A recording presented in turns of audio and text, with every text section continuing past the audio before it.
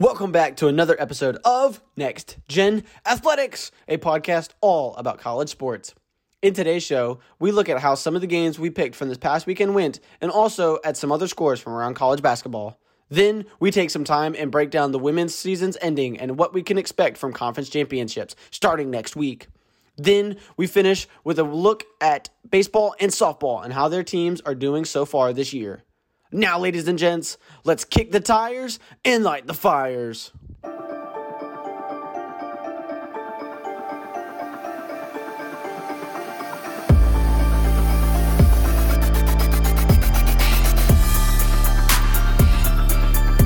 This is Next Gen Athletics with your hosts, Trotter Scarce and Thomas Woods.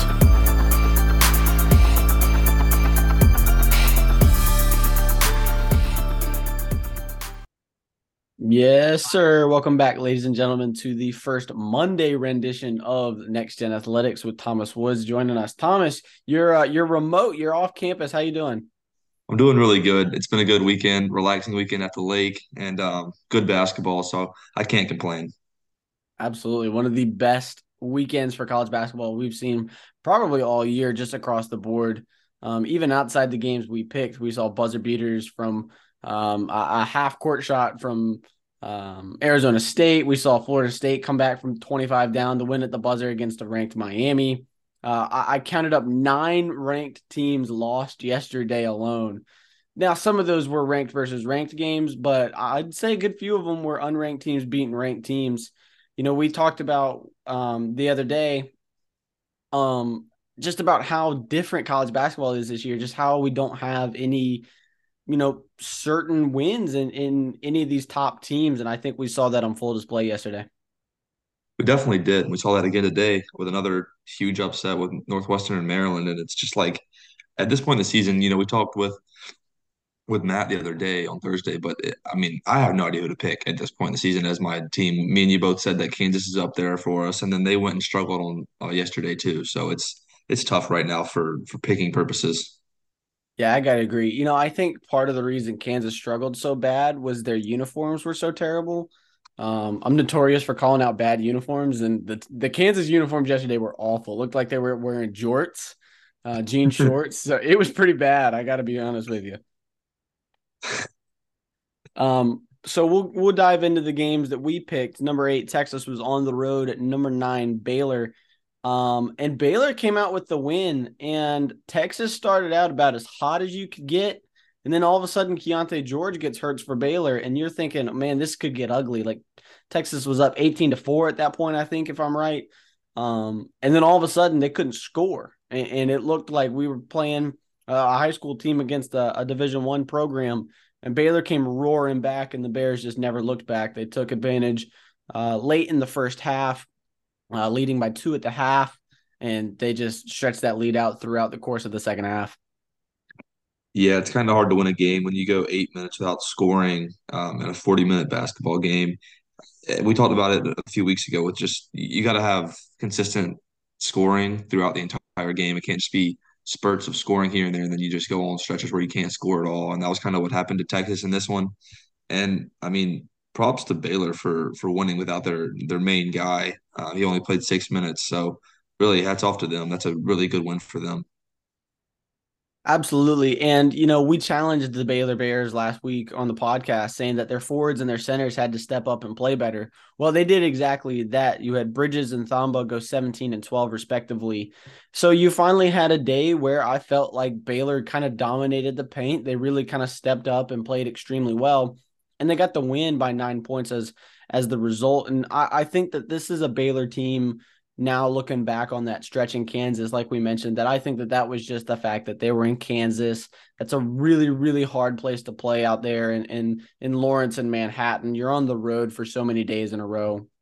I think this is a Baylor team that could potentially be maybe a dark horse is kind of far-fetched, but a dark horse in a lot of respects to win a national championship again.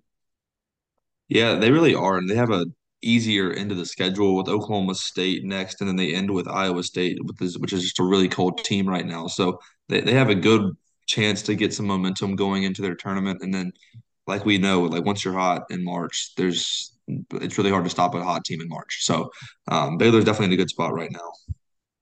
Absolutely. I think a lot of the times when you're picking your bracket and you're going through kind of who you should pick for maybe an upset or who you should pick to go on a deep run that maybe they shouldn't go on a deep run, who's hot at the right time is a big, big factor. You look at a team like North Carolina last year who kind of ended the year on this kind of hot streak, and then they lost to Virginia Tech in the ACC tournament. And, a lot of people thought that maybe that was the end of it, but the difference is they ended up going all the way to a national championship and not letting that one loss in between a heat streak ruin their season. And they played Kansas really, really close. So I think this Baylor team, while I don't think they're going to be nearly as low of a seed as UNC was last year, I think that this is a Baylor team that could potentially kind of see something similar. They've got a really, really tough end of the year in that Big 12 tournament. I mean, that is just a jam-packed, loaded tournament where we could see 3 or 4 teams from that tournament alone make an Elite Eight appearance.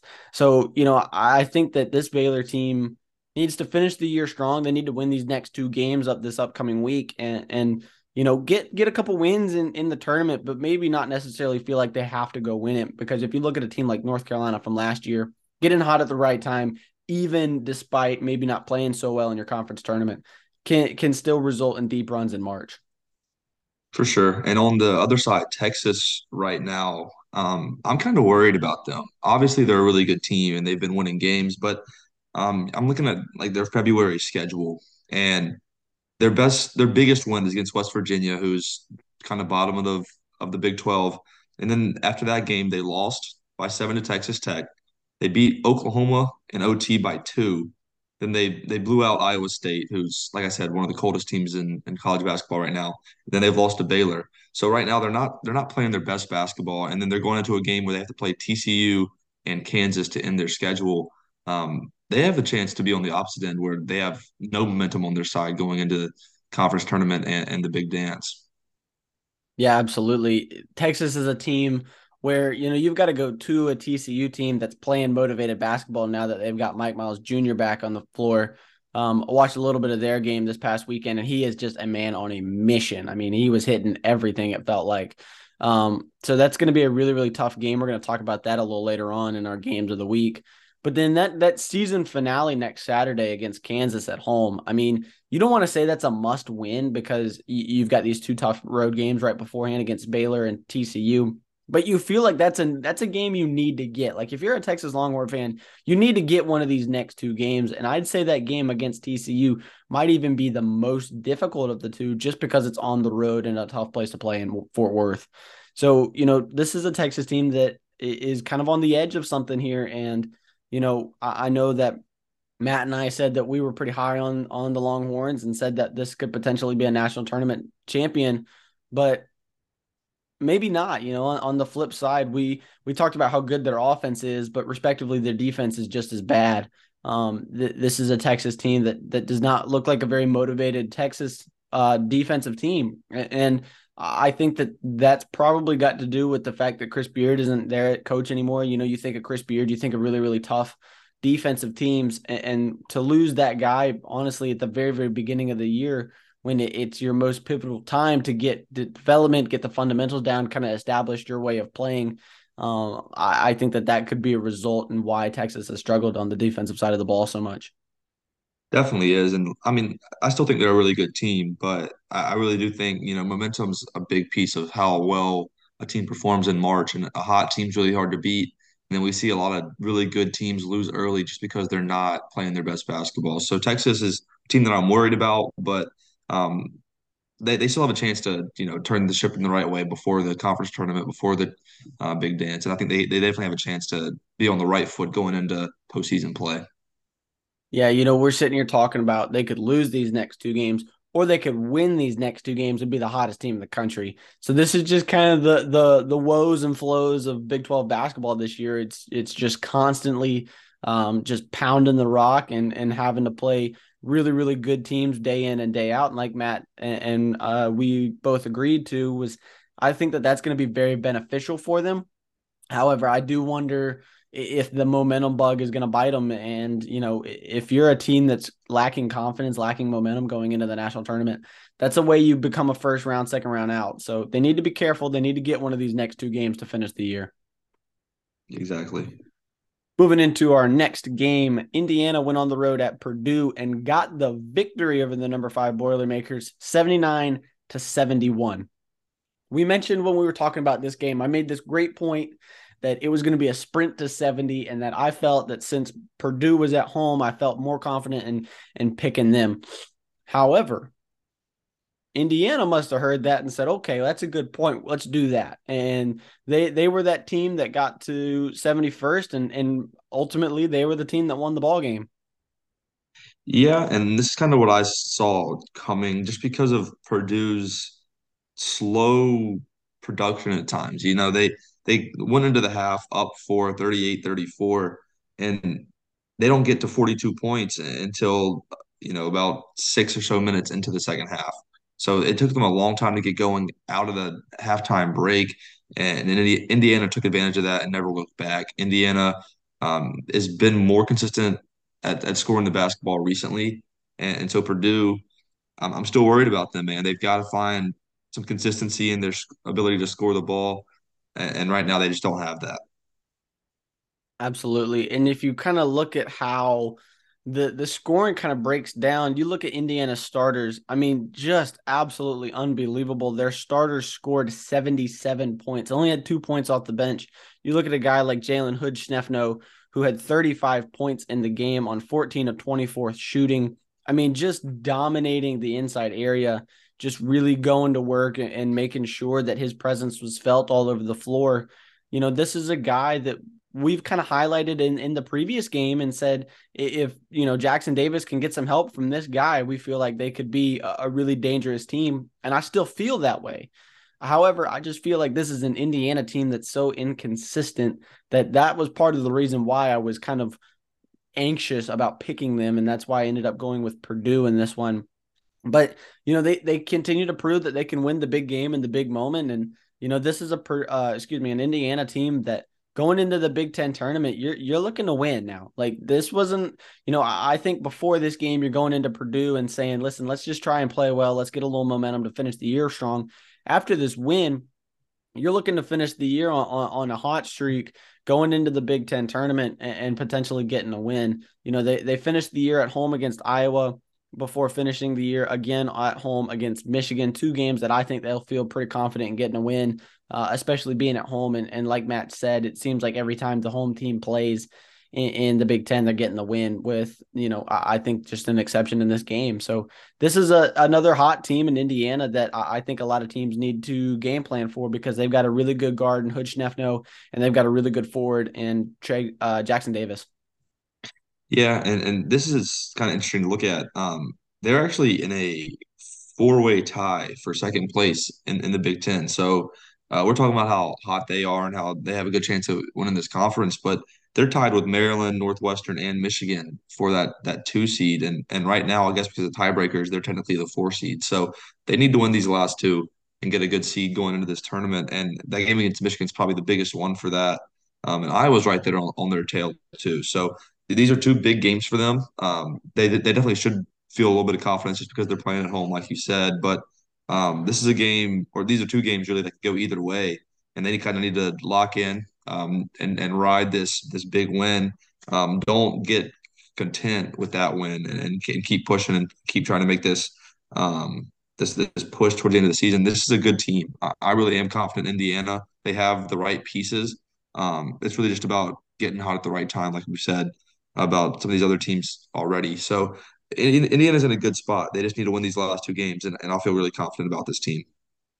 Agreed. And if you look on the flip side at Purdue, they're on the road at Wisconsin before finishing at home against Illinois. I know they'll feel pretty confident getting past both those teams, but like we've mentioned, Purdue has really struggled on the road this year. And so, or maybe not this year, but especially in the last month. So this is a Purdue team that you need to go in and prove something against this Wisconsin team on Thursday night. Because if you lose that game, I think they would have lost 4 of their last 5 at that point going into the end of the year. That's not a position you want to be in, because Purdue still holds that top spot in the Big Ten. But if you lose a game here and, let's say Indiana wins out, well, Indiana's going to have the tiebreaker over you. So, this is going to be a really interesting end of the year for Purdue. This is a team that we mentioned was really, really good and really, really strong coming out of January, a team that we both felt pretty confident could be a real national championship contender. But here we are sitting at the end of February and we're going, listen, this team might be a Sweet 16 out because I just don't feel confident in picking them when they're not at home and they're not kind of playing teams that suit their brand of basketball. Either way, it's going to be a really, really exciting end of the year in a conference that I feel like has just been a letdown all over the place all year long. Getting into our last game, we move out west. St. Mary's was on the road at number 12 Gonzaga and falls to the Bulldogs 77-68. This was another game that even though we said that we both weren't confident in picking Gonzaga long term, you mentioned that how it was for Clemson and their seniors to lose to South Carolina on that pivotal day in November. And I mentioned that I just felt confident enough in Gonzaga being the home team to get the win. And ultimately that's what happened. And if you look at the top of the West Coast standings now, Gonzaga does hold that top spot at being 25-5 instead of 25-6 like St. Mary's is. So, St. Mary's kind of the punishment of having that extra game in there to potentially a more dangerous team. Yeah, and it's actually really funny. My prediction for this game was that they're going to be too focused on that point differential. They needed to win by 9 to get that point differential, and they won by 9. So maybe they were focused on it, but maybe it worked out for them because they do have that tiebreaker now. And Gonzaga really played well in this one. They did. It was a good game for them. They took care of business against a team that has been trying to fight for that top spot all year. They really proved that they're the top dogs, no pun intended, in this conference. But St. Mary's, I think, in this one kind of can look back and say there's some missed opportunities. They got it down to a 2-point game early in the first half, and they kind of just went cold. And Gonzaga is a team that's too talented, too experienced, too much veteran leadership to not take advantage of a situation like that. I feel like if a team has any mishaps in a game against Gonzaga, Gonzaga is still good enough to take advantage of those and propel themselves to a win. That's what they did here, I feel like. Yeah, and I feel like kind of the points I made for Gonzaga in the first game when I picked them, I said that I felt like if this was a Gonzaga team that could get out to a lead, I felt like they would be able to hang on. And that's what we saw in this one. And, kind of surprisingly, that's not what we saw in the flip game against this St. Mary's team. So, this is still a Gonzaga team that I'm not necessarily super high on. St. Mary's actually outscored Gonzaga 42-38 in the second half. Um, you know, I think that Gonzaga is going to be, their kryptonite has always been playing an easy schedule. Their kryptonite has always been that they're not challenged late in the year against good teams who are in form. I think that this is a Gonzaga team that is going to be relishing the fact that they could play St. Mary's again and get another resume booster going into the tournament, but still not sold on Gonzaga as a team that I would pick to be a title contender going forward. I'm in the same boat, but this is definitely a great win for them. They're not used to being able to play these high intensity ranked matchups late in the year. And so instead of having to, it's March and they're in a close game, instead of looking back and saying, well, we played in a game like this in November, they can say, hey, we were just in a tough game, just a few weeks ago. We know how to be a winner in the situation. We know how to come out with a win. And they did that. They definitely played better than St. Mary's, I feel like, in this game. And hats off to them. That's a great win coming down the stretch here. Absolutely. It's going to be a very interesting end for those two teams. We talked about it a little bit a moment ago off the air that both of these teams are pretty much an automatic bid to get into the final for the West Coast Conference as the top two teams get an automatic bid into the semifinals. We had mentioned that seems kind of crappy for the teams that have to play in that tournament, but it's smart. It's really smart from a conference perspective because you want to put your best teams in the tournament to put your best foot forward and have a potential of, a Cinderella run or set Gonzaga up for that deep run like they always seem to have. So, this was the last regular season game for these two teams. And honestly, they get a week off to prepare for what anybody could potentially be throwing at them and probably what's going to be a third game between these two heavyweights in the West Coast Conference. Yeah, I think that one's probably the most telling one because so far it's been the home team winning each one, and I think a neutral site game is better at showing which team's really good and a good team to pick going forward into the tournament. Absolutely. But if we bounce around some other scores from around the day, we had mentioned that Florida State came back and beat number 13 Miami.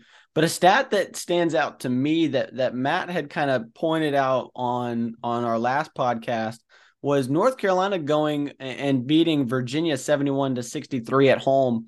This is a Virginia team that is fresh off that loss against Boston College on the road by 15. A Virginia team that we're going to talk about their next game against Clemson on Tuesday. They're slipping and sliding at the wrong time. And you and I had mentioned off the air last podcast that we weren't sold on Virginia. We didn't feel like there was a steady source of offense and that defense against a good offensive team just wasn't as productive as we've seen from a Tony Bennett side in years past. You know, we won't really spoil too much of what we're going to get into next. But Thomas, this is a Virginia team that's sliding at the wrong time. And why are they going so south so fast? I really can't put my finger on it exactly. I do think it's too much focused on the defense. That's what they've been about for a long time now, but they're not getting enough offense. You focus too much on defense, and you leave yourself vulnerable to just get in a race where you get outscored the entire game. And I've kind of seen this little slide coming for a while since the Duke game, really, where Duke should have gotten the best of them. I feel like in that game, looking back, and then they had a close one against Louisville. They barely beat Notre Dame. Then they lose to Boston College, and then UNC is a really good team. Despite their struggles on the year, they're still a really good team, really talented team. And so Virginia's just not playing their best basketball, and they're just struggling to score the ball. The saying goes that defense wins championships, but sometimes defense doesn't win you games. You have to be able to put the ball in the basket, and Virginia's not doing that right now. Yeah, it was always preached to us when we were younger that defense wins championships, but offense wins games. And sometimes those games come in mid-February when you're playing a team like Louisville that isn't necessarily very good, but you're still at Louisville. That's still a tough place to play out there. And if you look at kind of how their season's going, they've struggled to score, like we mentioned. And I went back and I looked here just a second ago. It's been 8 games since the Virginia Cavaliers have scored 70 or more points. That's a troubling stat if you're a Virginia fan. They got 69 against Duke in overtime. I mean, that's not what you want to see from a team that's ranked 6th in the country. They won't be ranked 6th in the country after this week. I would imagine they'll probably fall to possibly even the late teens just because of the 2 losses and the fact that they were pretty poor losses at that. This is a Virginia team that, like we said, could be an upset alert going into the tournament unless, they go out and have a really, really good performance in the ACC tournament. For sure. And I mean, we'll get into the game a little bit later, but this bodes very well for the Clemson Tigers going into this game. So Virginia really needs to be careful. The defense is playing well. They're limiting their team or the opponents from scoring, but you got to be able to get the ball in the basket a little bit more than what they're doing right now. Yeah, and we mentioned a moment ago about the Big Ten and kind of how that's been a disappointing year. You could say the same for the ACC, but yet when you look at these schedules, when you look at the rankings, you've got Pittsburgh, Miami, who have 14 wins. You've got UVA and Clemson with 13, Duke, North Carolina State with 12. I mean, this is a good conference that I feel like it's almost the same way in football that, I feel like with the exception of Clemson in football, this is a pretty even conference from top to bottom and they just kind of beat up on each other. And I wonder, a team like Pittsburgh, who is 14-4, went on the road to Virginia Tech not too long ago, a couple weekends ago, and lost to a Virginia Tech team that's 6-12 in conference. So I think that just kind of goes to prove that this is a conference that is very, very even from top to bottom. And I think that these are going to be teams that could potentially be sneaky picks in the tournament just because I think they're very good basketball teams. I thought that what Matt said in our interview was very interesting when he said that he thinks that the ACC isn't getting worse. Everybody's just getting better. And so I think that that's going to be an interesting thing to see come tournament time for the ACC, kind of what teams stand up and present themselves as the number 1 team in the ACC. And when, it's tournament time in March and we're playing on neutral sites, I wonder how well these ACC teams are going to prepare themselves and how they're going to perform against teams that they're not facing day in and day out. I've been very, very impressed with Miami, especially this year. I think they're a very complete team, but even them, we saw them blow a 25-point lead to Florida State. So I think it's going to be interesting to see how the ACC finishes this year. For sure. And I like what you're saying there. People have talked really badly about the ACC all year. It seems like saying that it's a down year for the conference as a whole. And I haven't really heard that same talk for the Big Ten as much. The Big Ten's kind of being carried by the top teams, and yet ACC Big Ten Challenge, the ACC won. So the ACC is definitely having a down year because those top dogs aren't the top dogs. If it was the same standings as we have right now, but you throw Duke and UNC at the top, people aren't saying anything about the conference being down. It'd be the opposite, I think. But because the two top teams aren't having their best years, I feel like the narrative surrounding the ACC is kind of a little bit skewed. There's a lot of really good teams, so many teams over 20 plus wins, and I think it's a testament to how deep this conference is, really. Absolutely. And on the topic of Big Ten versus the ACC, I think that those can kind of get skewed just because when you think of the Big Ten, you think of Ohio State and Michigan and both of those teams getting into the playoffs. But honestly, like I feel like football kind of dominates that conversation. But when you look at it from top to bottom, you had an ACC team in the women's soccer championship, right? You had an ACC team win the women's field hockey national tournament. You had an ACC team beat a Big Ten team in Syracuse beating Indiana and in the men's national championship in soccer. We're kind of getting to more national championships as track and field and some of these other Olympic sports are coming to an end that ACC teams are probably going to perform well. I think a lot of people crap on the ACC because, sometimes their football isn't as good as other conferences or sometimes their basketball isn't as good. But if you look at all sports from top to bottom, I would say the ACC is probably the premier conference in America. Maybe it does just mean more to the ACC. And I know that was a shot at the SEC, and I go to an SEC school, but I've always been kind of an advocate for the ACC because I feel like some of the hate they just get is unwarranted. Yeah, I mean, I can't disagree with you. I love that take as a lifelong Clemson fan that's had to deal with these ACC haters for way too long now. ACC has been a good conference all around for a long time, and I feel like the narrative, because recently Clemson's dominated it, is just that it's not that good of a conference. Just in football, really, they say that it's not a good conference, and so then it carries over to other sports. But top to bottom, every sport, the ACC definitely is up there for one of the premier conferences in college sports. Absolutely. And when you think about ACC football, I think a lot of people just have recency bias towards the SEC. But when you think about the ACC, I mean, you've got teams like Miami, Virginia Tech, Clemson, Florida State, who are historically just really, really good programs. I mean, I know I'm a Hokie fan, so I'm going to sound a little biased here, but need I not remind everybody that up until 2 years ago, Virginia Tech had the longest active bowl streak in America.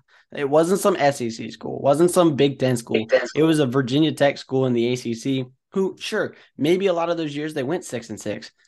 It was still better than Alabama for years and years and years until the Virginia Tech program just kind of collapsed on itself and they're in a big rebuild. So I know we kind of just went on a random tangent there, but the ACC hate's got to stop. It's coming from just a place of nothing, and it means nothing to these schools, and I don't think the ACC is in any danger of becoming irrelevant anytime soon. Yeah, I definitely agree. We're going to jump into our game. We've been talking about it a little bit. Clemson's going to travel to Virginia. Virginia's ranked number 6 in the country right now, as you and I are recording this on Sunday night. They won't be ranked 6 in the country. If I had to guess, they'd probably be between 13 and 17, somewhere in that range. This is a Clemson team, though, that was skidding, had that ugly loss to Louisville. You and I were just talking about it.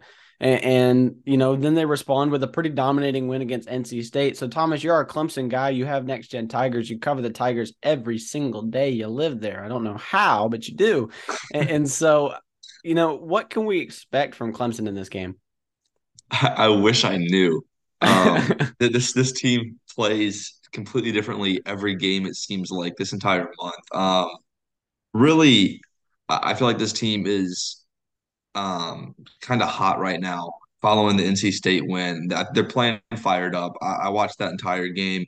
And the the emotion they were showing, the confidence they were showing, that game was a little bit antsy, man. There were people face to face jawing at each other, some technicals given out. It was a game where the Tigers really played like they were fueled, and I expect and I hope that that same team comes out on Tuesday and shows up at Virginia the way they were playing against NC State.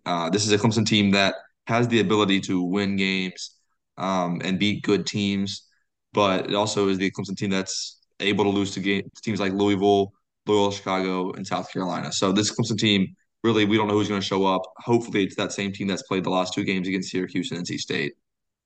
Clemson all year to me has just been so confusing because I feel like every time I watch Clemson play, I'm so underwhelmed. I look at this team as just kind of like they're okay, I guess. They're winning games, they're getting by. I can't knock them for it, but they came to Columbia earlier this year, and I definitely was not impressed by South Carolina either. I'm not trying to say it, but I thought Clemson was going to suck. I got to be real honest. It was a Clemson team that offensively looked like they had no idea what they were doing, and I know they had Hunter Tyson, who's kind of gotten hot in that game. He really, really struggled. He had one air ball about halfway through the second half, and I don't think he scored again. I just kind of thought that this was a Clemson team that would kind of creep through the schedule like we're used to seeing. Brad Brownell would be on his way out, but mid-season or so, and we'd be having a completely different conversation right now. However, Clemson turned it around there, and while they still would have games that they would lose for no reason or they would play poorly like they did to Virginia Tech at home, I mean, golly, that was a really tough basketball game to watch. Both sides were just ugly playing offense. However, once again, they're winning games. They're sitting here at 21-8 overall, 13-5 in conference, tied for that third place spot with Virginia, actually with almost identical records across the board. Clemson being punished for just two more games that they probably lost to Loyola, Chicago, and South Carolina that Virginia didn't play. So, you know, it's a tough game to pick because you've got one team in Clemson that you have no idea what you're going to get. You could get the best team in the country. You could get the worst team in the country. I have no idea what they're going to show up with. Then you got a team in Virginia who doesn't remember how to play offense anymore. They just know how to play basketball on the defensive side. And they're losing games to teams they shouldn't, like BC on the road, in ugly, kind of almost dominating blowout fashion. It's a tough game to pick. It really, really, really is. It's on Tuesday night at 7 p.m. on the ACC network. We mentioned both teams have a pretty relatively easy game after this. Clemson hosts Notre Dame and Virginia hosts Louisville. But Virginia struggled against Notre Dame and Louisville just the other day, and we had already mentioned that Louisville beat Clemson, so maybe not. But I don't know what to expect going into this one. It makes it really, really tough to pick. It definitely is a hard game to pick with no bias involved. And Clemson, uh, you know, their biggest game of the year, it felt like, was this NC State game. Just yesterday, it seemed like it was a game that it really mattered for the standings. Clemson was 4 in the ACC, and NC State was 5. And for those of you that don't know, the ACC, it's really important to have a top 4 seed in the conference tournament. You get 2 round bye, and you need to win 2 games to win the whole thing. So it's really important to be a top 4 seed. And so that game was really important. And I was looking at it as a Clemson fan saying, well, maybe we can just sneak in as that 4 seed and get a 2 round bye, and it'll be great. And then now with Miami losing and with Virginia losing another game, Clemson and UVA both have a chance to still win the regular season title in the ACC. Pitt and Miami have to play each other. If one of them drops another game, anything can happen right now in the top 4 with the ACC. So this is a game that really matters. I thought the game yesterday was the most important for Clemson's schedule so far. This game on Tuesday is now the most important for Clemson, and honestly, it is for UVA as well. So um, I I feel like I'm picking Clemson. That's going to be Obviously. first off. I have to pick Clemson, and I'm confident that Clemson can win. I told my friends that before we beat NC State, before Virginia lost to UNC. I said Clemson has a chance to win out and still win the ACC regular season title. But Virginia is going to be very animated. This is a Virginia team that needs to prove something. They're supposed to be a top team in the country. They're supposed to be a real contender, and they're kind of losing that respect and for good reason. So Virginia is going to come out very fired up, I believe, but I think Clemson will also. This is a game that I think should be a really good one to watch. Battle of two different brands right now. Clemson scored 90 plus in the last two games and 90 plus in three out of the last four. Virginia can't score more than 60, it seems like. So this game could be one where I think it looks like a high school game and it's 55 to 50, or it's a game where Clemson just the offense is playing like it was against NC State and they end up scoring somewhere around 80 points, which would be insane to do at Virginia. But I wouldn't put it past Clemson right now. I don't know. I think if I had to pick, I'm going to pick Clemson to win in a game that's not necessarily crazy low scoring, but I don't think Clemson puts up some crazy amount of points. I think it'd probably be something around 66 to 62 if I had to throw a number out there. He's picking the score line too. He's being bold today, folks. Listen, this game for me, as a South Carolina student and fan and a Virginia Tech just absolute diehard growing up, this is the absolute worst possible game I could have picked. I realize that now after I picked it. So I'm going to be rooting for the referees in this one. However, now I'm going to make a pick. I went back and I'm looking at the Clemson stats from that NC State game.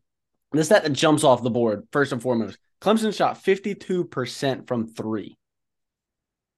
Anytime you shoot 52% from three, you're going to win the ball game. And that happened. Obviously, you had two starters in PJ Hall and Brevin Galloway have over 20 points. You had another guy in Chase Hunter get 15. Hunter Tyson also had 12. All around just a really, really impressive night from the Tigers shooting the basketball. I don't feel confident in Clemson continuing that streak. I really don't. I think Virginia's a better defensive team than they've shown in the last couple games. We mentioned that, it's late in the year and teams are getting tired. And a lot of times when your legs get tired, the first thing that goes is scoring. Okay, well, Virginia's done that now. The second thing that goes is your defense, right? You start to get lazy, you start to get sloppy. And I think we're starting to see that from a Virginia team who isn't necessarily the deepest team in the country. They rely on a lot of depth from their starters. And so, gosh, it really is a tough pick because on one hand, everything in me is a Virginia Tech fan is saying don't pick Virginia, and everything in me as a South Carolina student and fan is saying don't pick Clemson. However, I'm going to listen to the South Carolina in me more. I am wearing a South Carolina shirt, and so I think I'm going to go with Virginia. And I'm sorry, Hokie fans. I know I really shouldn't do this, but I think Virginia is the better team, and I think that being at home, it's such a tough place to play there in Charlottesville that those fans only show up for basketball games. They don't show up for anything else. So when they can get out to John Paul Jones Arena, they're normally pretty crazy. They're pretty fired up. Tickets are pretty cheap, as low as $17. I would expect it to be pretty much sold out, if not all the way sold out, come Tuesday afternoon. I think this is a Virginia team that's just going to limit Clemson scoring enough. It's a tough way to go all the way up there to Charlottesville. I just think that this is a Virginia team that's going to do enough to get by. I'm not saying it's going to be impressive. I'm leaning more towards what you said in the high school game, being in the 50s.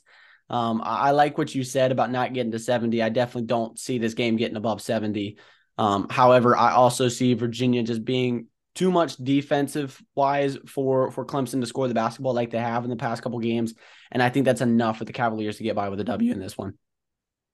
That's probably the safe pick. Virginia definitely is historically a better team. For most of this year has been the better team.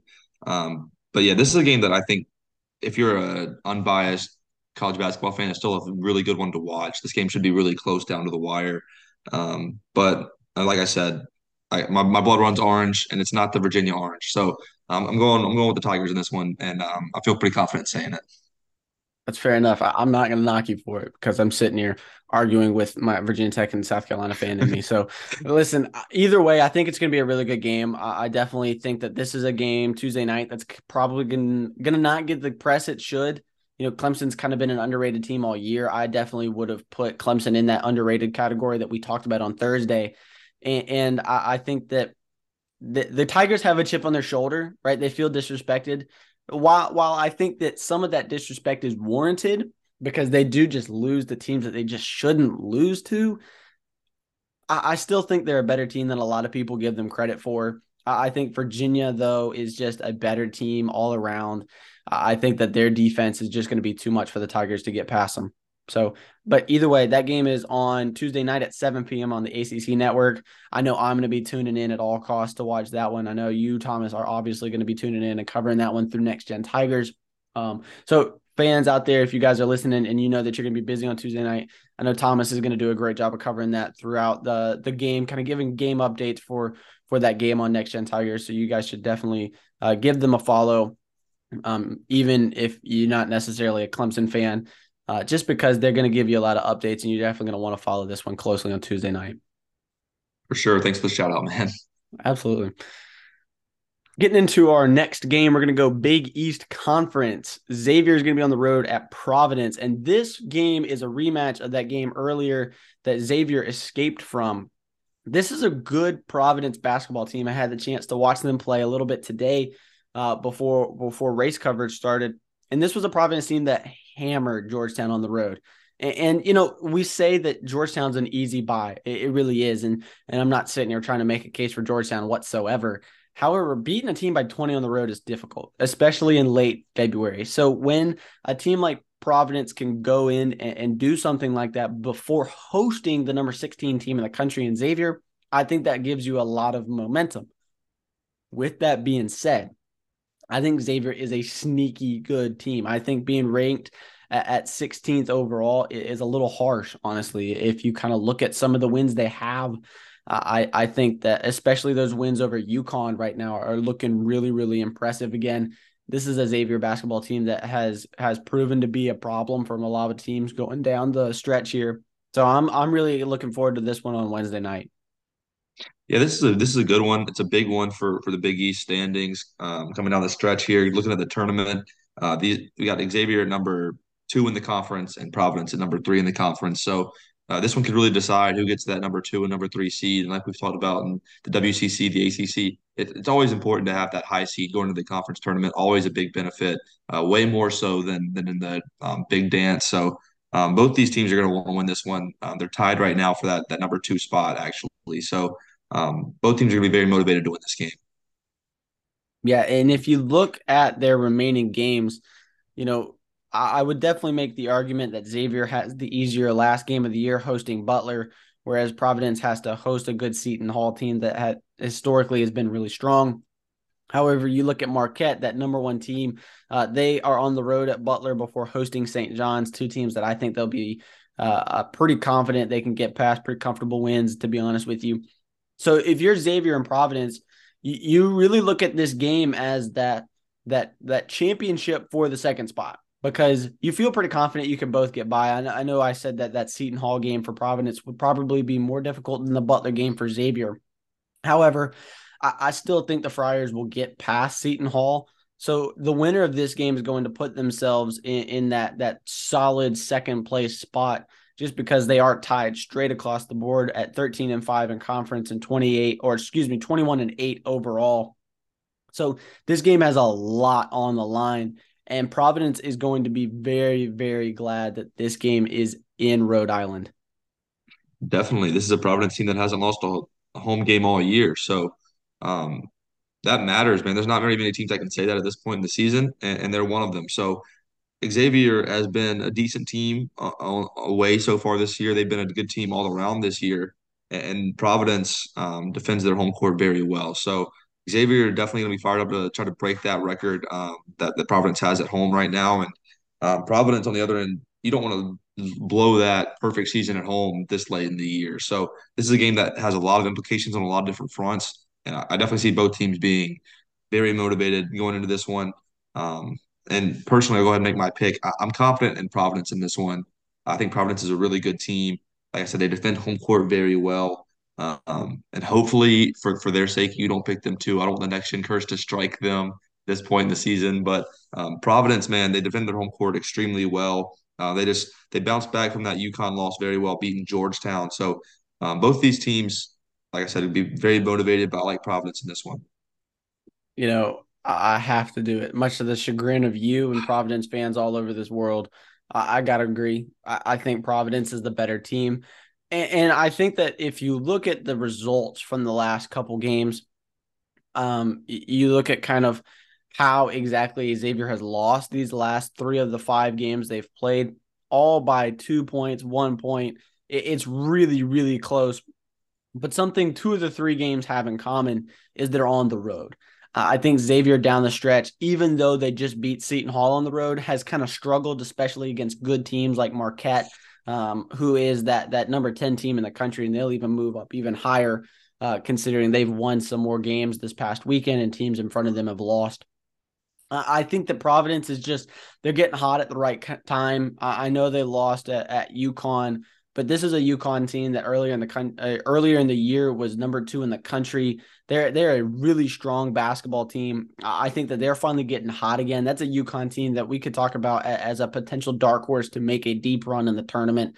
I just think from top to bottom, that's a really strong Husky squad.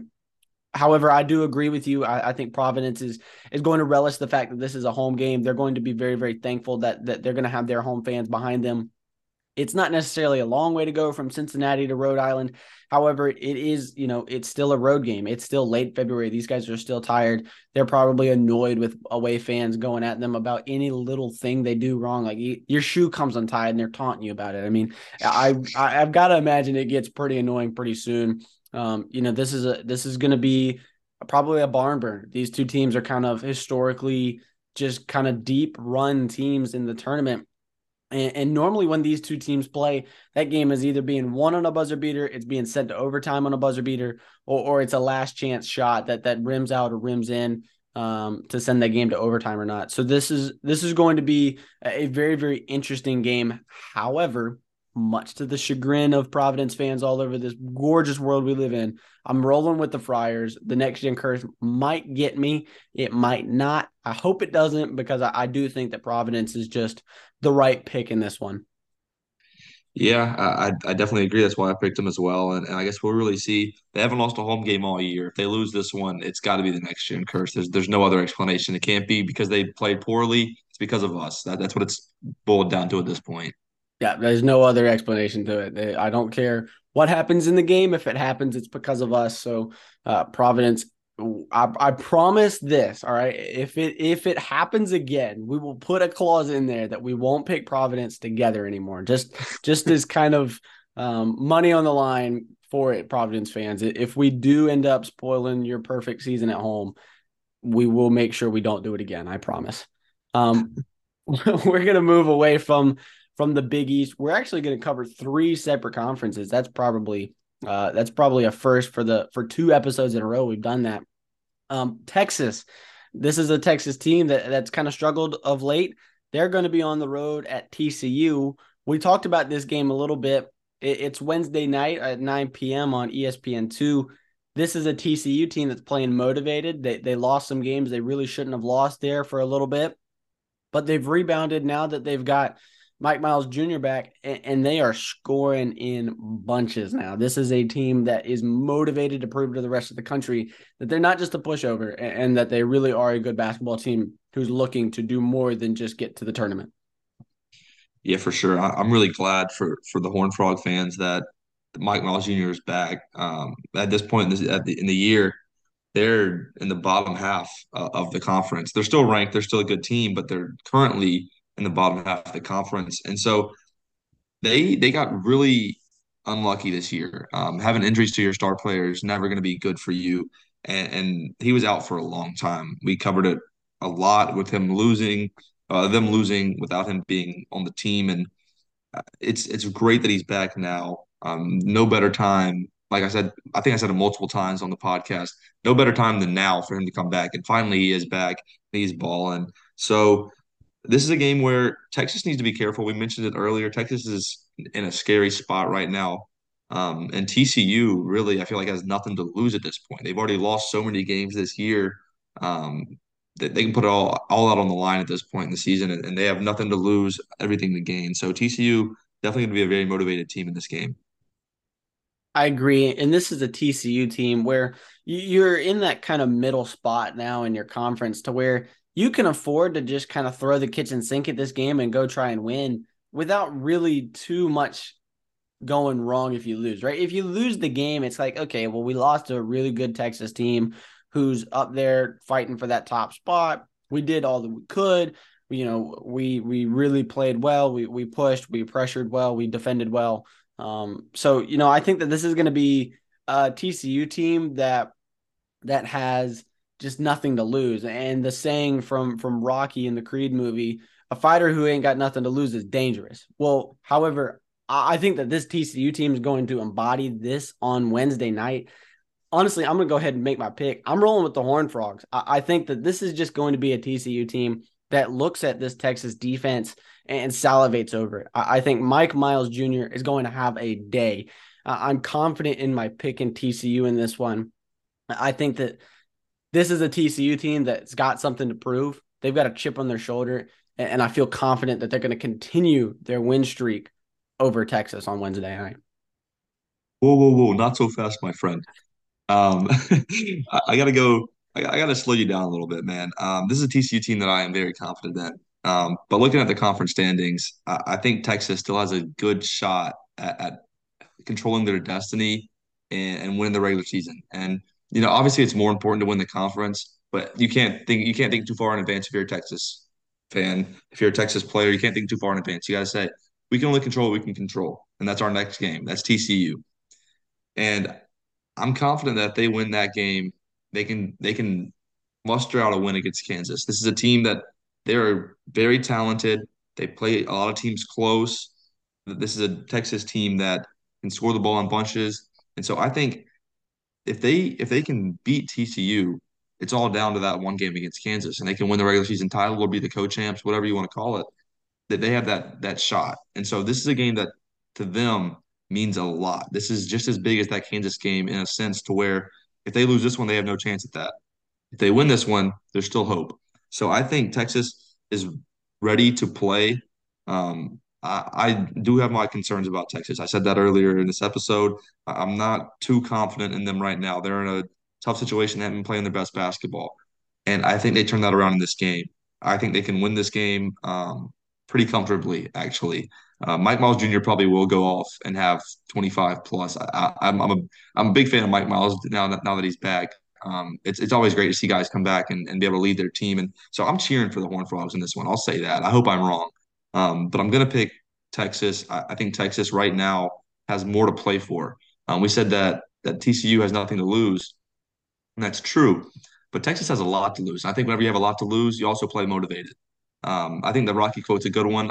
It's great for the underdogs, but I think the guys that are supposed to be favored also have a chip on their shoulder sometimes, and they still have a chance to make some history for their team this year. Texas can still win or be co-champs of the Big 12 in a season that's unprecedented in how good the Big 12 has been all year. So the Texas team has a lot to play for in this one, and I like Texas beating TCU in this one.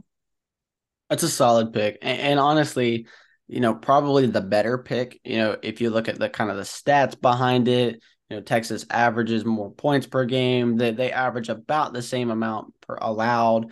This is a Texas team that's probably going to be motivated after that embarrassing loss on the road to Baylor.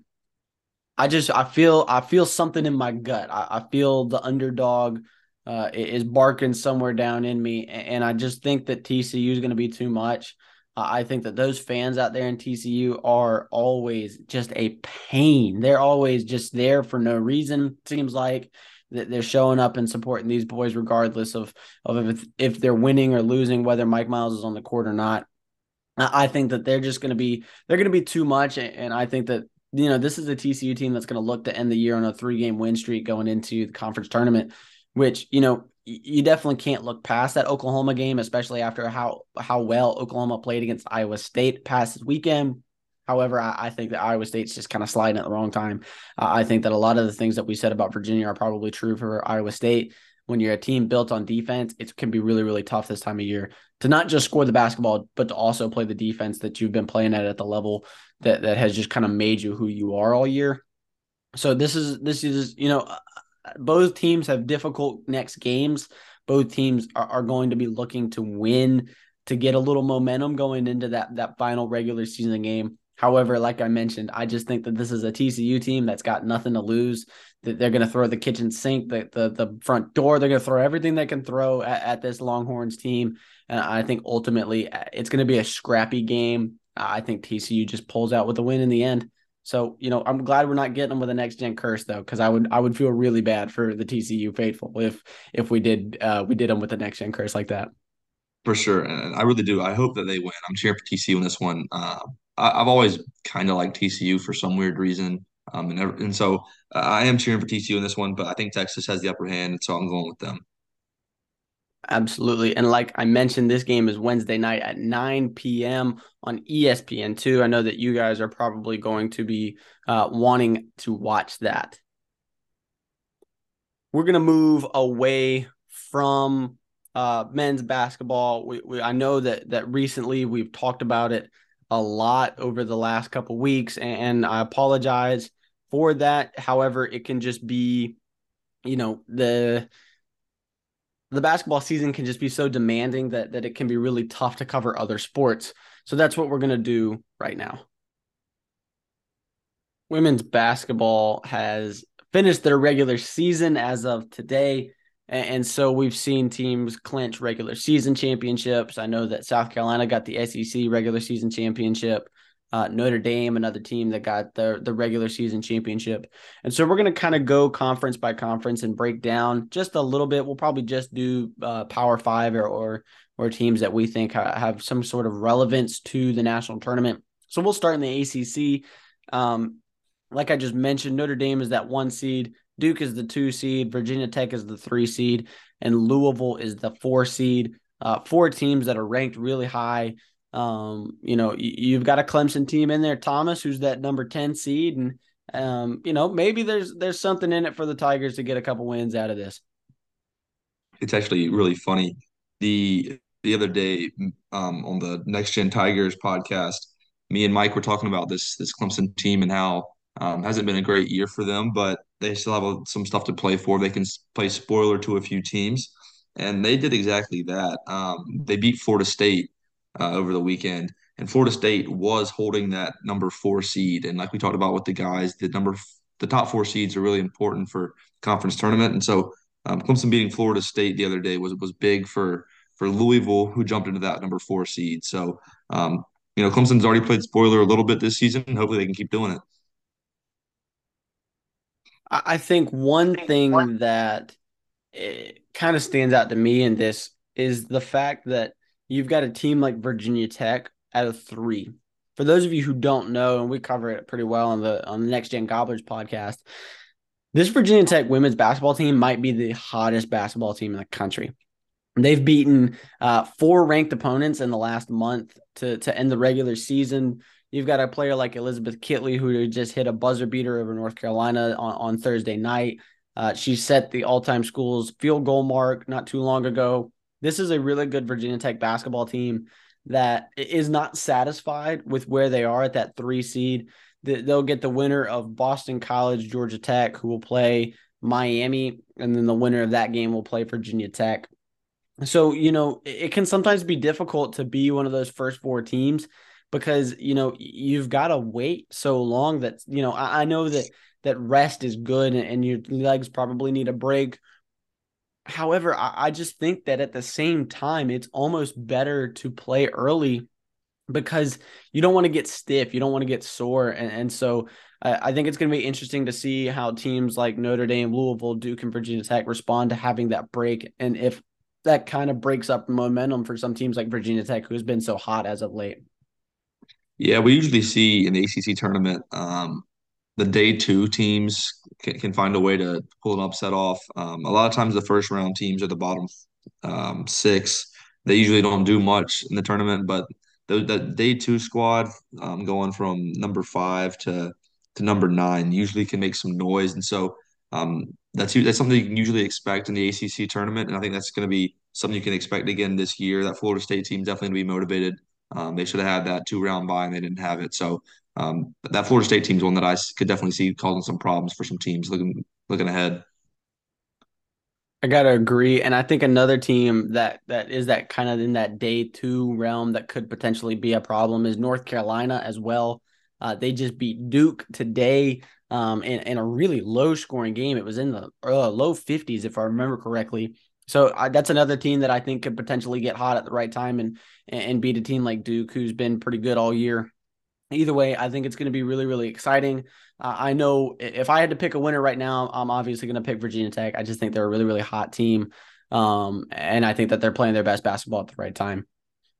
Yeah, that's probably a smart pick. And for the sake of not repeating you or going with the next gen curse, I'm not going to pick Virginia Tech. That's definitely a smart pick. They're the hottest team, I think, in this tournament. But being the hottest team doesn't always guarantee you a win. It definitely helps, but doesn't guarantee you anything. And so I'm going to go with the two seed Duke in this one. I just it's too easy to pick the one seed. I think whenever you're the one seed, you have a target on your back, and the number two seed can kind of have less of a target. And so I think Duke's gonna be playing some motivated basketball. Like you said, UNC just beat them, so Duke's a team that um, definitely has some motivation to be playing. And I think really the deciding game of this one's gonna be the Duke Virginia Tech game. Whoever wins that, I definitely see winning this tournament. Got to agree. Either way, those games are going to be this upcoming week. It is champ week for the women's basketball. So you're definitely going to want to watch some of those games. Those are going to be really, really exciting games to determine different conference champions. We're going to move into the SEC with obviously the best team in college basketball. The South Carolina women's team, like I mentioned, took home the SEC regular season championship today. They are followed by LSU at 2, Tennessee at 3, and Ole Miss at 4. Thomas, I think there's one and only question in this one: is South Carolina just going to win it all? Like we've kind of mentioned all year long in the SEC. Yeah, I think the obvious answer is yes. They're dominant. They're the best team in college hoops for the women, and I don't see really anybody in the SEC posing much of a threat for them. It'd be more shocking for this team to struggle and have any games that are close than to see them go all the way in dominant fashion. So I definitely see them being the premier team in this conference, and I think they'll probably win it all.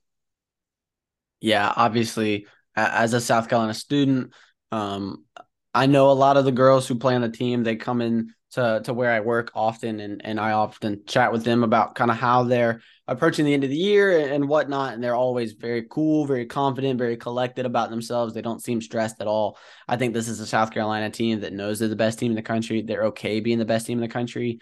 They know there's a target on their back, and honestly, they're just making it a fashion statement at this point. I think the Gamecocks are probably going to roll pretty heavily over these teams. A team that does kind of maybe not stress me out, but worry me just a teeny tiny bit is the fact that we might have to play Ole Miss, a team that we had to beat in overtime not too long ago on the road. However, the SEC tournament is in Greenville. For those of you who don't know, it's right in Clemson's backyard. So it's gonna be nice to lift an SEC championship in Clemson's backyard. However, I just don't think anybody's gonna stop this Gamecocks team. I really, honestly, I think if South Carolina does not go undefeated and win a national championship, it's a fluke. It's a one off. Sometimes you get that in the tournament. You get a big performance, a bad game from somebody, it can happen. However, I think that this is the best basketball team that we've seen in the women's tournament for a long time. Don Staley has an absolute monster out there at South Carolina. And I think they waltz their way to an SEC championship. Yeah, I definitely agree. And so I'll give my second place team to try to, because the storyline's obvious here. Is South Carolina going to win it? Most likely, yes. So I'll give my second place team. I actually see Tennessee at the 3 seed making it, and going up against South Carolina in the championship in this one. And like I said, I think South Carolina probably wins it.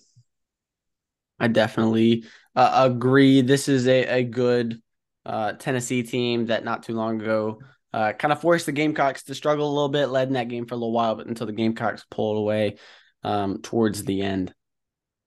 But we're going to move out of the SEC and into the Big Ten. Indiana is at the 1, Ohio State is 4, Iowa is 2, and Maryland is 3. This is an Indiana team who actually got one vote in the AP poll to be the number one overall team to take away from South Carolina's unanimous season not too long ago. The Big Ten has been kind of dominated by Indiana all year. However, earlier today, once again, we're recording this on Sunday, Indiana lost to Iowa on a buzzer beater. Iowa is that number 2 seed. So I think that it's going to be interesting to see how Indiana responds to such a heartbreaking loss on the road to Iowa. Yeah, that one definitely hurts them. But Iowa's a really good team. Um, and they're on the road. It's always hard to win on the road in college basketball. So I don't think this is gonna stick with Indiana too long. If I had to guess, they're already kind of refocused on getting that conference championship hoisted. I agree. And like we mentioned, Indiana did, have a really, really good year. They have only 2 losses on the year. So it's going to be, the one loss to a really, really good Iowa team that's ranked sixth in the country right now, that doesn't hurt you too much. I think that if anything, it's honestly a wake up call. It's probably one of those games that the coaching staff is almost glad you lost because it doesn't really hurt you too bad. It's a loss on the road to another top 10 team at the buzzer beater as well. Kind of just boosts that loss almost to make it look better. So it's kind of a wake up call for those girls. I think Indiana, once again, kind of like we said for the SEC, kind of just seems like the obvious pick in this one. With that being said, I'm going with Iowa. I'm a big believer in success breeds success. I think that Iowa's going to use that as as a wake up call on the flip side to kind of prove to themselves that they can win big games and big time moments. And I think that they'll roll with that win to get another Big Ten championship for the women's basketball team. I can see that happening for sure. I will say you mentioned earlier that Indiana does have that one extra vote that South Carolina doesn't have. Whoever did that was just trying to be different. That's just the wrong choice. But anyway, I think this game, I agree with everything you said. This is a wake up call. This is a game where they can look back and say, like, that shouldn't have happened. We need to play better basketball. Where I differ is that I think that it is the chip on the shoulder that they need. I think Indiana um, doesn't run through this tournament by any means. It's not maybe the same domination that I expect from South Carolina, but I do think that they win this one. I would love to see another Indiana Iowa matchup. That'd be a great rematch to see. So I think it's Indiana that wins this one, though.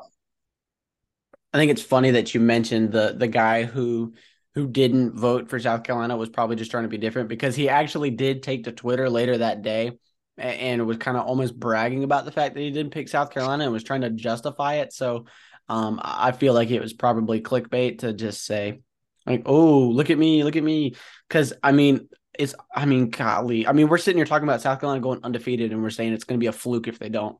Uh, um, However, we differ on this one. The next gen curse will not be alive and well in the Big Ten. We're going to move into the Pac-12. This is a conference that's been dominated by Stanford, and I wonder, is it going to be any different this year, or can we expect another team to potentially stand up and make their presence known? If you look at their top 4 seeds, you've got Stanford, and then Utah, and then Colorado, and then followed up by Arizona at the 4 spot. So 4 really good teams at the top of the conference. I think that we keep saying it that I feel like we're picking number ones with the exception of the ACC tournament. So what can we expect from teams maybe almost outside of Stanford in this one? The way I see it, me and you aren't too different from most college basketball fans, most women's hoop fans, where the one seeds seem to get a lot of respect. I know even whenever I'm making my women's basketball brackets, that a lot of times I pick the higher seed. It seems like there's less upsets, and so I think for these mainly the 5 through 2 seed, you say, hey, we had a good year, we played well throughout the season. Why are we getting disrespected? Why are we getting written off? Why are you saying that we can't make a run and beat Stanford? So I kind of look at it like maybe they have a chip on their shoulder. There's a lot of really good teams in this conference. The top 5 are all ranked, so I think really it's just about, most people are going to pick Stanford to win this one. And so if you're one of these other 4 schools or even below that, you can look and say, hey, we are a good team too. You need to put some respect on our name. Yeah, I think a team that a lot of people probably won't pick is Utah. However, if you look at this Utah team, they're eighth in the AP poll, seventh in the coaches poll at 23-3 overall. That's a really, really good year. I think that this is probably a Utah team that, like I mentioned, a lot of teams are going to pick Stanford. However, fun little nugget of wisdom for you guys. Utah actually beat Stanford today. Once again, this is Sunday when we're recording. So they actually beat Stanford. So you've got that 2 seed who kind of like in the Iowa Indiana situation proved they can beat that number one seed, and they'll probably even jump up in the rankings just a little bit because it's an impressive win even if it's at home. So I think it's going to be interesting to see kind of how Utah backs that up and how Stanford responds now that they've lost one of those games going into the tournament. Yeah, this Stanford team is getting a lot of respect for a lot of good reason. Like we were talking about, that their one loss right there to Utah, obviously earlier in the year, that they lost the game to South Carolina, and then their one other loss was on the road at USC in a game that to me seems like it was a fluke. A lot of teams lose these games like that. This is a really good Stanford team that I expect to make a deep run, not only in this tournament but also in the national tournament. And so I think the obvious pick here seems to be Stanford as well. Well, not the obvious pick because Utah's a very good team as well. But the pick I'm going to go with is Stanford for the same reasons that I picked Indiana. I do not like to pick the one seeds every time. I try to stray away from it, but sometimes the story is just matched too well. In this case, I think both teams kind of have that chip on their shoulder where they say, "Hey, we're still a really good team. That game is not one we should have lost. We're better than that." And then they're going to play really motivated basketball in the conference tournament. So I like Stanford winning this one. And like I said with the Indiana Iowa one, I would love to see another rematch of that one because it was a good game that they played most recently too. So I'm going with Stanford in this one. Yeah, I gotta agree. I watched the Stanford South Carolina game earlier this year, and honestly, the only reason South Carolina won that game is because Stanford called a timeout when they didn't have any timeouts, and so South Carolina got a technical free throw to tie it up pretty much as time was about to run out of the clock. This is a really good Stanford basketball team that are really, really well coached. This is a team that's been to national championships in years past. They haven't always won, but they have that experience on the roster. They have girls that have played in that big time moment. I think that this is a Stanford team that you look at some of their losses, it's just kind of one-offs. You go a little bit, you lose to South Carolina. You go a little bit, you lose to USC. You go a little bit, you lose to Stanford. I think that they use those losses as motivation. I think that, the losses on later in the year are probably due to fatigue. It's late in the year. You're on the road. They're tough places to play. And so I think that they would make that case, and I think they make a pretty strong case to be the number one seed and be maybe a team that you could see challenge the South Carolina in the national tournament. We're going to finish up our women's basketball tenure by finishing in the Big 12. I know you've got schools like UConn and the Big East who we could cover. However, we don't have time to cover everybody. This is only a limited podcast. So the Big 12 is a little different. The only teams that really kind of have a bye without knowing who they're going to be is the number 1 and number 2 seeds. That is Texas and Oklahoma. The bottom 4 seeds, which is Kansas, Texas Tech, Kansas State, and TCU, will play each other to see who plays Texas and Oklahoma. These are two teams in Texas and Oklahoma who are really, really ranked well. You've got Oklahoma at 13 in the AP poll, 11 in the coaches poll, and Texas at 19 and 20 in the AP and coaches poll. It's a good program they've got down there in OU and Texas.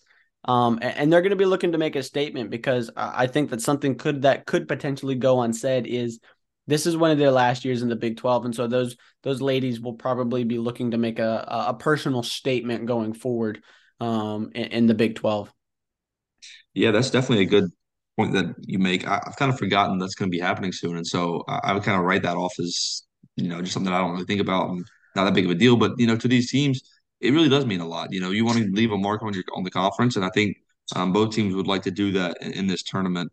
And unfortunately for the girls' side of things, they're not quite as good as the guys. In this conference, the Big 12 is the best by far in the men's, and then the women's isn't as talked about. And so just unfortunate for the conference, but it'd be really cool to dominate in both sides of it. But in this one, I like Iowa State. I think they're sitting at the 4 seed right now, and I like them because they've beaten both these top teams already. I think that you mentioned earlier that sometimes having that bye can hurt you because you don't play that extra game. Maybe your legs get a little bit cold, you get stale a little bit. I like Iowa State to come out hot in their first game and then to run the table in this conference tournament. I like Iowa State in this one. It's a strong take, and that's a safe pick. Like you mentioned, they do have the wins over Oklahoma and Texas. However, I'm going to go with Oklahoma, and here's why. I'm looking at some of those top teams, and I'm going, okay, give me a reason to not pick you. Well, if you look at the away record, Oklahoma has the best away record. And like we mentioned, you're in a neutral site, I would assume, for this tournament. So I think that being able to say that you can perform on the road, I think gives them the edge. You look at Texas being 5-3, Oklahoma 6-2, Oklahoma State 3-5, and Iowa State 3-5. That's your top four seeds. So I'm going to pick Oklahoma for that reason. I can't say I've seen much of the Big 12 women's teams play. I mainly just watch South Carolina and Virginia Tech, and who they play is kind of who I know about. And then you've got games kind of randomly that I might turn on if I feel inclined to do so. I honestly watched a little bit of the Iowa Indiana game earlier today, just because I knew it was a good game. I knew it was top ranked opponents that were going to play each other. So I think it's important to note that Oklahoma has that good away record, and so for that reason, I'm going to roll with them, just because I think that proving that you can win away from your home venue is important in college basketball.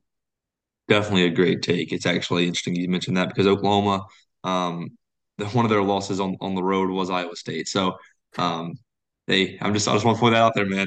I'm cheering for Iowa State in this one. I like this pick. It's not the most popular pick, but I like it. So that's why I'm going with them. Absolutely. We love a little rivalry action here at Next Gen Athletics. Those tournaments are going to be starting Wednesday, Thursday. Kind of depends on the conference and what their schedules look like. I know most of them start on the 1st, which is Thursday. So be on the lookout for that. It's going to be exciting to watch these teams finish their seasons going into the national tournament here in just a couple weeks. Like we mentioned, you got a team like South Carolina who's got the biggest target on the back in the history of South Carolina basketball, and everybody's chasing to get them. So it's going to be exciting to watch and see how teams prepare to play teams like South Carolina, teams like Stanford, Indiana, Iowa, Oklahoma, Texas, teams that are really, really good, really, really strong basketball teams. And so it's going to be a good end of the year. I definitely advise you tune in and watch, especially, on Sunday when men's basketball is not playing and they're playing in those conference tournaments and then conference championship games at that point. I definitely highly encourage that you tune in and watch. We're going to wrap up today's episode by talking a little bit of baseball and softball. We're just going to kind of mention some things. Thomas, it's been a pretty all over the place baseball season so far. I can't say I've kept super close tabs on it, but I do know that there have been some upsets across the country. And then you've got teams that are pretty hot. So Thomas, give us two teams that you're impressed with so far this year. Two teams that I'm impressed with so far this year. I got to start off, unfortunately, with the South Carolina Gamecocks, man. They hit the ball very well. They got the ball going really quickly for themselves, and they started off really hot. And so I've definitely been impressed with them so far. And then the other team that I've really liked so far this year is ECU. They're kind of a team that dominates the non Power Five, and I like ECU a lot this year. They're playing really well. They had a big series against UNC, and so I like ECU and South Carolina right now. I definitely agree. This is a South Carolina team that has just playing so well as of late. I've been keeping pretty close tabs on it, and it seems like every time I'm tuning in to Twitter or Instagram or something, they're winning another game. So it's a really, really hot South Carolina team. I'm excited to see how they continue this success. They've started out 7-0, so I really am excited to see how they continue to win and progress throughout the rankings and throughout the year. My next team that kind of stands out to me, and unfortunately I'm going to stay in the SEC, is Florida. I watched a little couple highlights from their game earlier this year, or excuse me, earlier today. And they just seem like a very impressive baseball team to me. They're sitting there ranked 7th in the country. I knew they just took a series this past weekend. So it's going to be exciting to see exactly how they back up winning this series and how that propels them to continue to play more games going throughout the rest of the year. Yeah, I like that pick a lot. Florida's definitely been a good team so far this year. And we're going to finish up, Thomas, by talking a little softball. Same thing, two teams that have impressed you so far this year. So I'm actually going to give you three just because there's one that's just kind of an obvious one. It feels like is Oklahoma. They're always going to be good. Even if they drop a game here or there, I'm still impressed with Oklahoma, and I'm going to be impressed with Oklahoma throughout the season. But I like UCLA so far has been a really good team. I like UCLA at this point. If I had to choose, hmm, I'm not saying I'd pick them to win the whole thing, but UCLA is a team that if they get hot at the right time, can definitely do it. And then I think, as unbiased as I can be, Clemson's up there for me. Clemson did had their first loss of the year earlier this weekend to Tennessee, which is another good team. But Clemson has been dominant against ranked teams throughout this entire year, taking care of business when they need to. And so Clemson has been a team that I've been very impressed with, and they're a really fun team to watch. They play great defense. They hit the ball very well. So Clemson and UCLA are the two teams, and then obviously Oklahoma is just so good. Yeah, I gotta agree. Oklahoma actually, fun fact, beat UCLA today 14-0 in 5 innings. So it's an absolute powerhouse they have out there in Norman. I think it's going to be exciting to see them in Texas play in the SEC and play against better competition day in and day out. Another team that's really stood out to me is Oklahoma State. I got to watch Oklahoma State play Virginia Tech a little bit a couple weekends ago down in the Clearwater TexAct Invitational.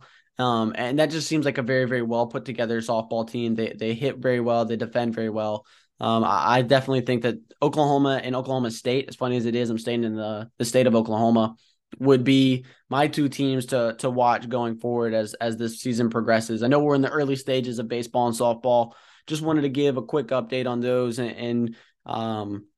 Like we said, it's been kind of crazy covering men's basketball. So wanted to give some love to some other sports from around the country as we finish on today's episode. Thomas, that is going to do it for us.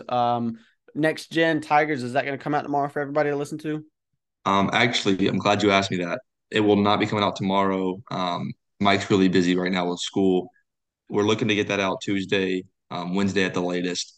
So be on the lookout for that coming out soon. Unfortunately, we can't tell you that's going to be out tomorrow, but should be out soon. If you want to stay posted on that, follow us on Twitter at Next Gen Tigers. You can keep up with everything there. Absolutely got to agree. And for all my Virginia Tech and South Carolina fans out there, Next Gen Gobblers and Gamecocks will be coming out with episodes this upcoming week. I know Gobblers came out with one last week, but Gamecocks did not. I apologize. It's been a crazy couple weeks here in Columbia.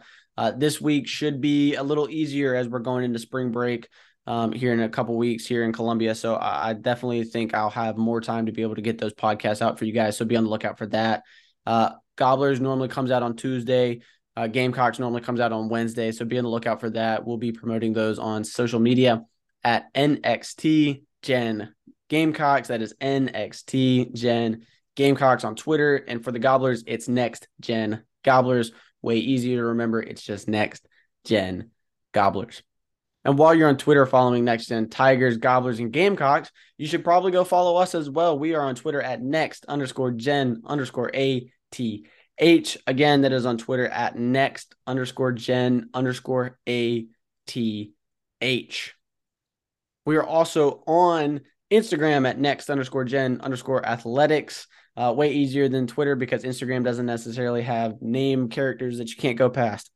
And Thomas has done some great work in getting us on Facebook. That is at Next Gen Athletics. That is just a page, not a group yet. We're still working on that. Next Gen Athletics. We'll be getting groups and everything out shortly.